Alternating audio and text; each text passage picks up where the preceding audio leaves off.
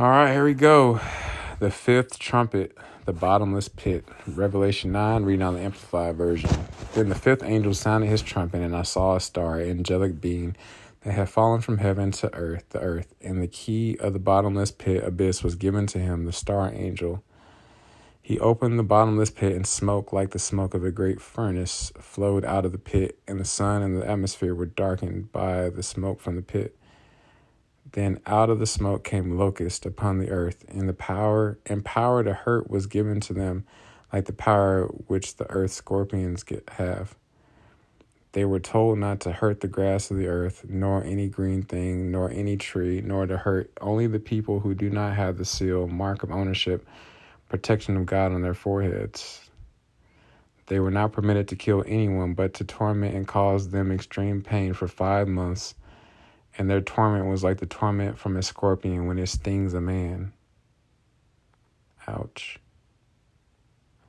And in those days, people will seek death and will not find it, and they will long to die to escape the pain, but will discover that death evades them. The locust resembles horses prepared and equipped for battle, and on their heads appeared to be something like golden crowns, and their faces resembled human faces. They had hair like the hair of women, and their teeth were like the teeth of lions. They had breastplates, scales like breastplates made of iron, and the whirring noise of their wings was like the thunderous noise of countless horse-drawn chariots charging at full speed into battle. They have tails like scorpions and stingers, and in their tails is their power to hurt people for 5 months. They have as king over them the angel of the abyss, the bottomless pit. In Hebrew, this name is Abaddon, destruction, and in Greek it is called Apollyon, destroyer king.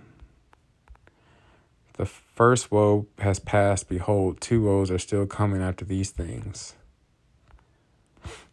Ouch. The sixth trumpet, army from the east. Then the sixth angel sounded his trumpet, and I heard a solitary voice from the 4 horns of the golden altar which stands before God, saying to the sixth angel who had the trumpet, release the 4 angels who are bound at the great river Euphrates. So the 4 angels who had been prepared for the appointed hour and day and month and year were released to kill a third of mankind.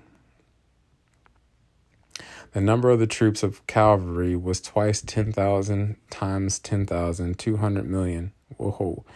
I heard the number of them, and this is how I saw the horses. Their riders in my vision, the riders had breastplates the color of fire and of hyacinth, sapphire blue, and of brimstone yellow, and the heads of the horses looked like the heads of lions. And from out of their mouths came fire and smoke and brimstone, burning sulfur. A third of mankind was killed by these 3 plagues, but the fire and the smoke and the brimstone that came from the mouths of the horses. For the power of the horses to do harm in their mouths and in their tails, for their tails are like serpents have heads, and it is with them that they do harm. The rest of mankind who were not killed by these plagues did not repent even then of the works of their hands, so as to cease worshiping and paying homage to the demons and the idols of God, of gold and of silver and of bronze and of stone and of wood, which can neither see nor hear nor walk. And they did not repent of their murders, nor of their sorceries, drugs, intoxications, nor of their sexual immorality, nor of their thefts. Whoa, ho, ho.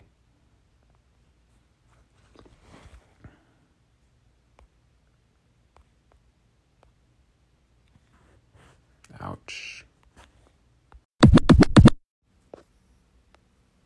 Romans 3:23 says, for all have sinned, or missed the mark, or veered off the path, and fallen short of the glory of God, or God's perfect standard.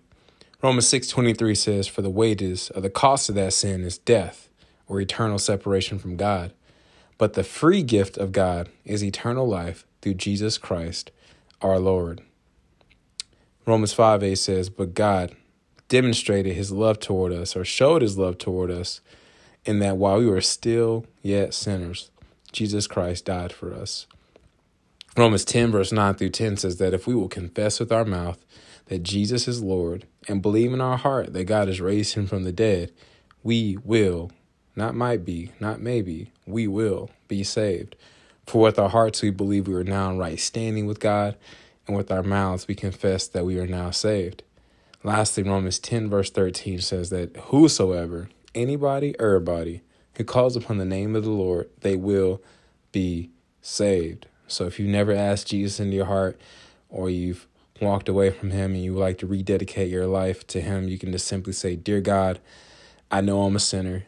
I know my sin deserves to be punished. I believe Jesus Christ is the Son of God who died for me and rose from the grave.